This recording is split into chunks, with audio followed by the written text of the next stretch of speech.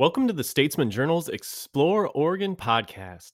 I'm your host, Zach Ernest, and in each episode, we highlight Oregon's most beautiful and interesting places.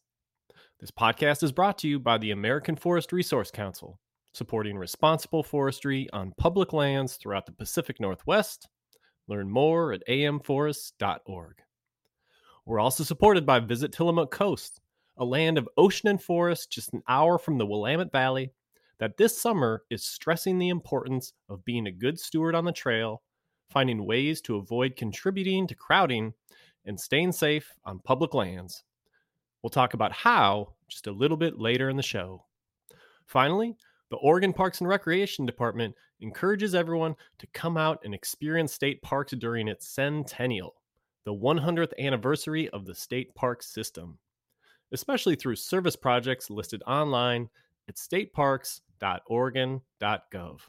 It's a way to enjoy the parks you love while doing activities like cleaning up trails and restoring wetlands.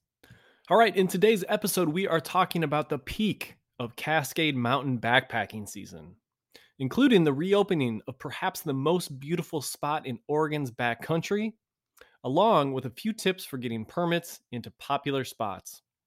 Finally, we take a close look at whether it makes sense to visit Waldo Lake this summer with a wildfire burning nearby that isn't going out anytime soon. But first, here's some guitar music to get us rolling.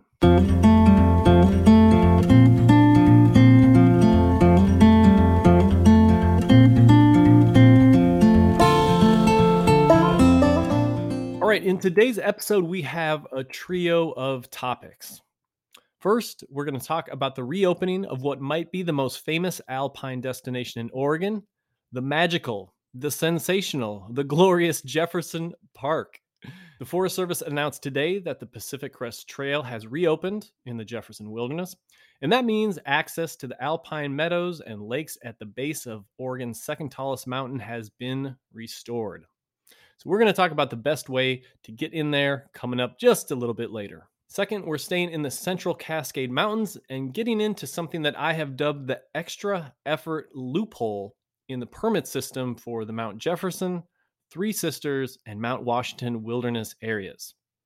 Now, this is a trick that should help you visit some in-demand places that always seem to have a shortage of permit access, as long as you're willing to hike just a little bit farther.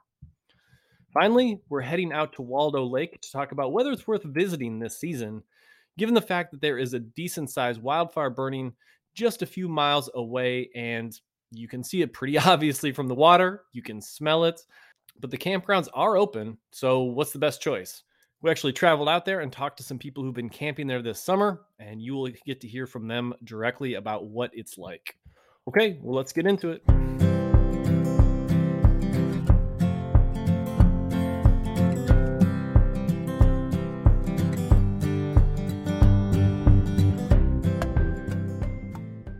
Okay, so the big news announced just yesterday is that the Pacific Crest Trail has opened and access to the northern end of the Mount Jefferson Wilderness has been restored.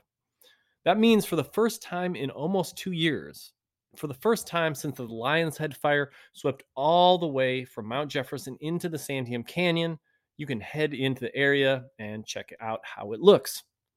Now, it's hard to stress how big a deal this is for those of us who love Oregon's Cascade wilderness areas, because there's just no place quite like Jefferson Park. Sure, Timberline Trail has beautiful meadows, and for sure, the Green Lakes nestled between the sisters is definitely stunning, but I don't think there's a place where everything comes together quite like Jeff Park, with the mountain taking up half the sky, above clear pools, above wildflower meadows.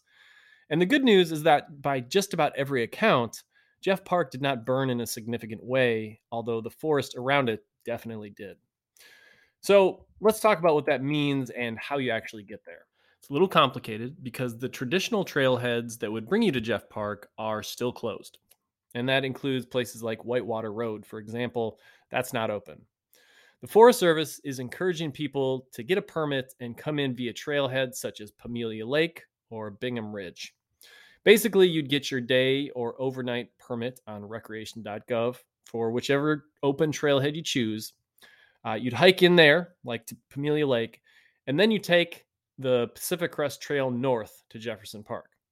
It's not going to be a short trek, though. So, for example, from Pamelia, the closest one, we're talking about 9 miles one way or 18 miles round trip. So, that's not a short adventure. I will mention that there are some other legal ways to come in to the northern half of the of the Mount Jefferson Wilderness, and they would be a bit shorter. I did report on those, so you can probably figure it out, but it takes us down a rabbit hole of some really boss level bureaucracy. And I'm a little bit weary about recommending them just because these areas did burn. They haven't been maintained. And so you don't really know what kind of conditions you're going to find out there. So, and that's the other thing. The PCT trail is open, but it's probably not going to offer much shade at all. So be prepared for that, especially on these really hot days. It's also worth mentioning that the PCT does close at the boundary of Mount Hood National Forest, meaning you can't get into the Olali area. So just keep that in mind. So generally, I mean, with the PCT open, you're allowed to go and explore spots in that northern Mount Jefferson area. That means if you want, you can go up to places like Triangulation Peak and Boca Cave. But I don't think that you can count on the trails being in good shape up there. There might be a ton of downed logs across the trails. And as somebody who's hiked in a lot of wildfire scars where the trails aren't maintained, it can get pretty ugly. So keep that in mind that this is really an at your own risk undertaking. And if people have to come in and rescue you, that's going to be a lot harder for them too. So be careful, be on your game, don't get into trouble.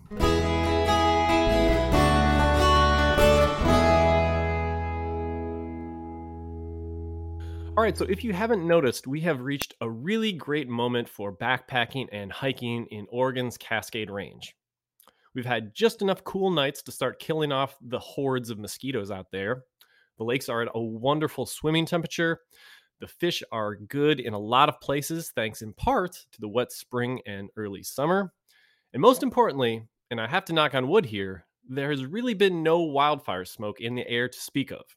As I record this, there is a red flag warning in Northern California and Southern Oregon, so I might be tempting fate here.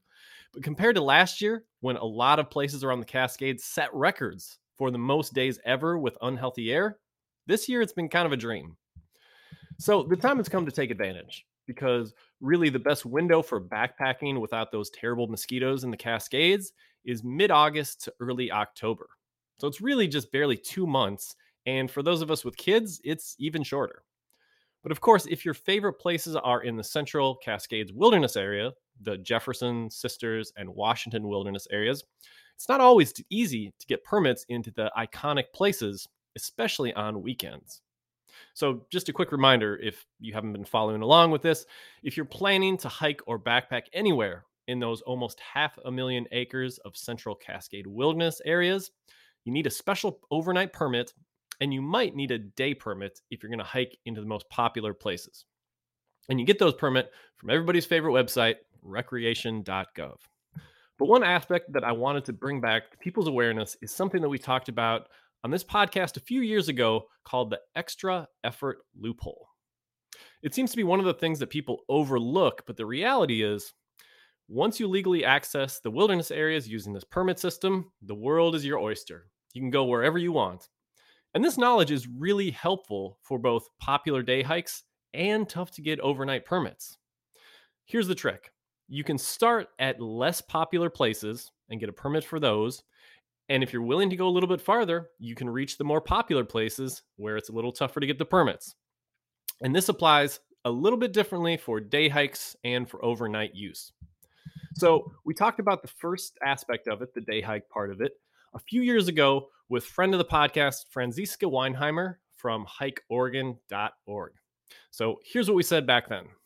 The second thing, and this is on a completely unrelated topic, but I hate to call this a loophole, but there is something to consider for this day hiking system. So, Franziska, do you want to talk about how it's possible to day hike in from a non-permit spot and then into an area that might be controlled by a permit? I think we could call this the extra effort permit loophole.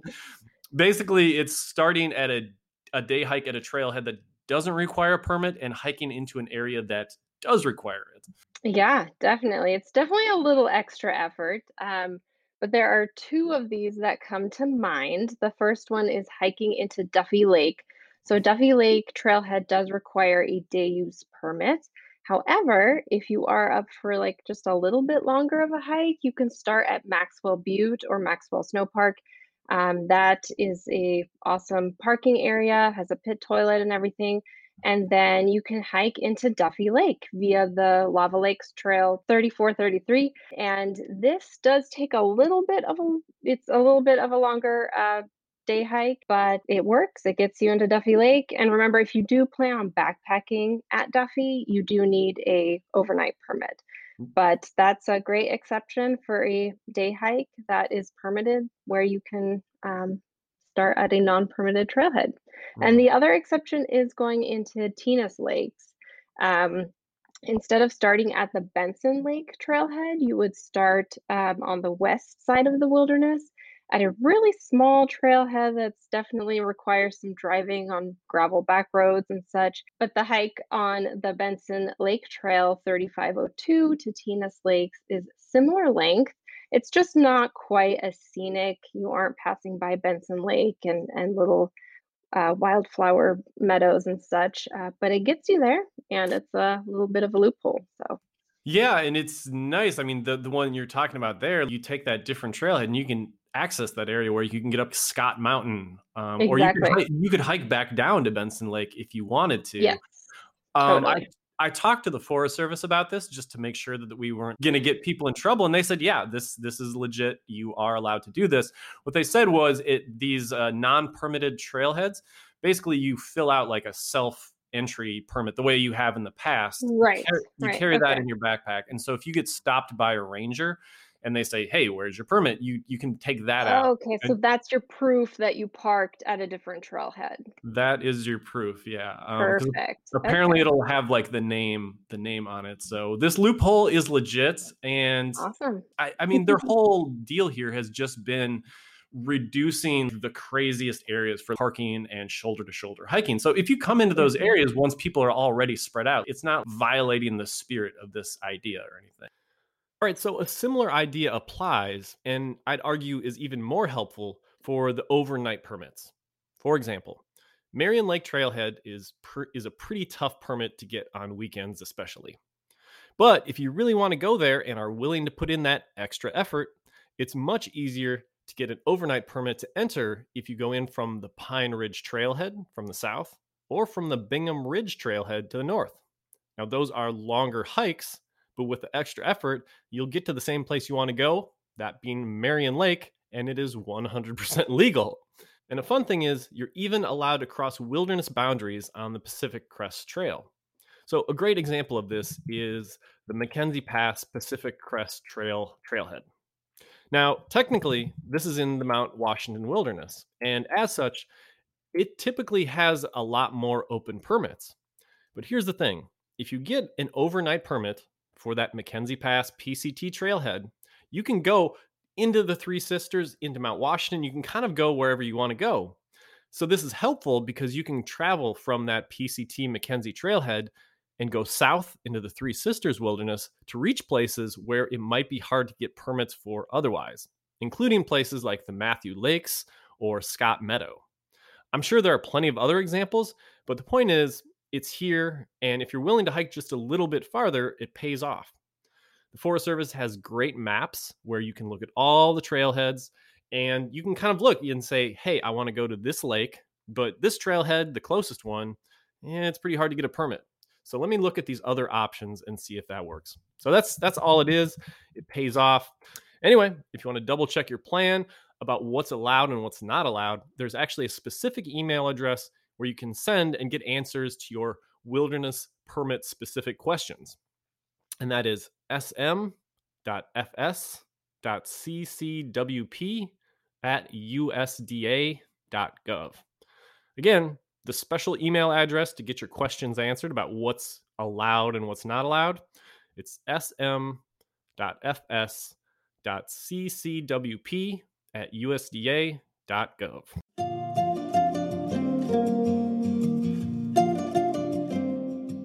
I'm Andy Geisler. I'm a forester at the American Forest Resource Council, and we're proud to sponsor the Explore Oregon podcast. Like you, I love the outdoors. On many days, the forest is my office. I work on the ground with public lands agencies on good forest management projects. Forest management helps achieve important conservation goals while providing sustainable timber.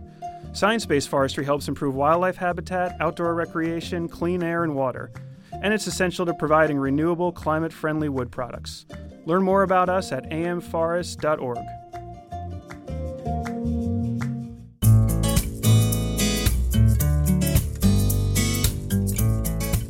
This message is brought to you by Visit Tillamook Coast.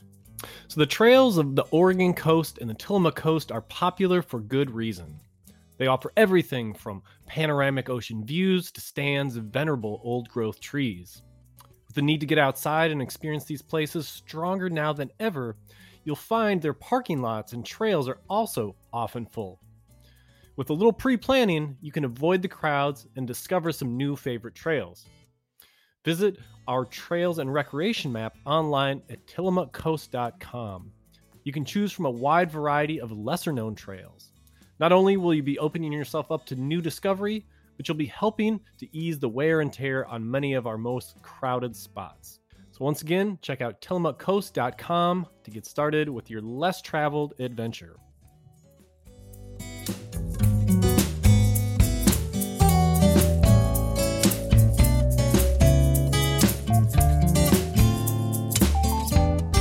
All right, up next, we are going to hit on what has been a pretty pressing question this recreation season, and especially now, and that is whether to visit Waldo Lake.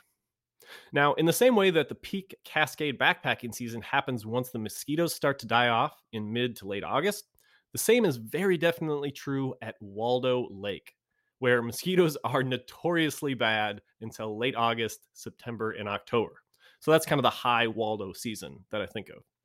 Meaning, right now, as I look at it, August 17th, we are just entering the best Waldo season. Problem is, there is a pretty good-sized wildfire nearby. The Cedar Creek Fire is 4,800 acres as of Wednesday, and it's about 2 miles from the west shoreline of Waldo Lake. Because of this, the entire Waldo Lake wilderness is closed, which includes basically all of the trails on the west, north, and south side of the lake. But the good news is that the lake itself and all the campgrounds on the east side, including North Waldo, Islet, and Shadow Bay, they are all open. So you can still go up, have that experience of camping in the campgrounds at Waldo Lake, going out and boating on the lake, and do all of that. But it's still a tough call about whether you want to visit, and it's a question that I've got a lot via emails and Twitter messages. So I wrote a story about it that published on Wednesday in the Statesman Journal and Eugene Register Guard. The short answer to this is that there is some upside and downside about going to Waldo Lake when there's a big fire nearby. So on the positive end, the area has been a lot quieter than normal. And while things can get pretty smoky at times, there are also a lot of times when the air is totally clear, the sky is totally blue, and that water is the same beautiful color as it ever was. Now, on the downside, if you're sensitive to smoke or have a respiratory condition, it's probably best to try somewhere else this year. There's also going to be firefighter traffic in some areas.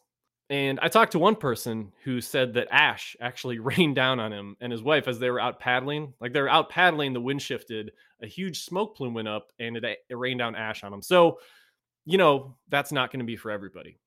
And there is, of course, the chance that the fire could grow with this upcoming heat wave, and, that could put people in danger.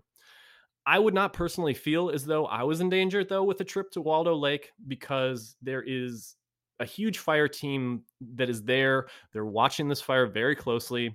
And the Forest Service is absolutely not shy about shutting down recreation in an area if they feel there might even be a little bit of danger. So about this topic, to quote the fire spokesperson, Cassidy Kern, who told me, she said, "If we were concerned about people's safety, we would close the lake. But right now, we're not at that point."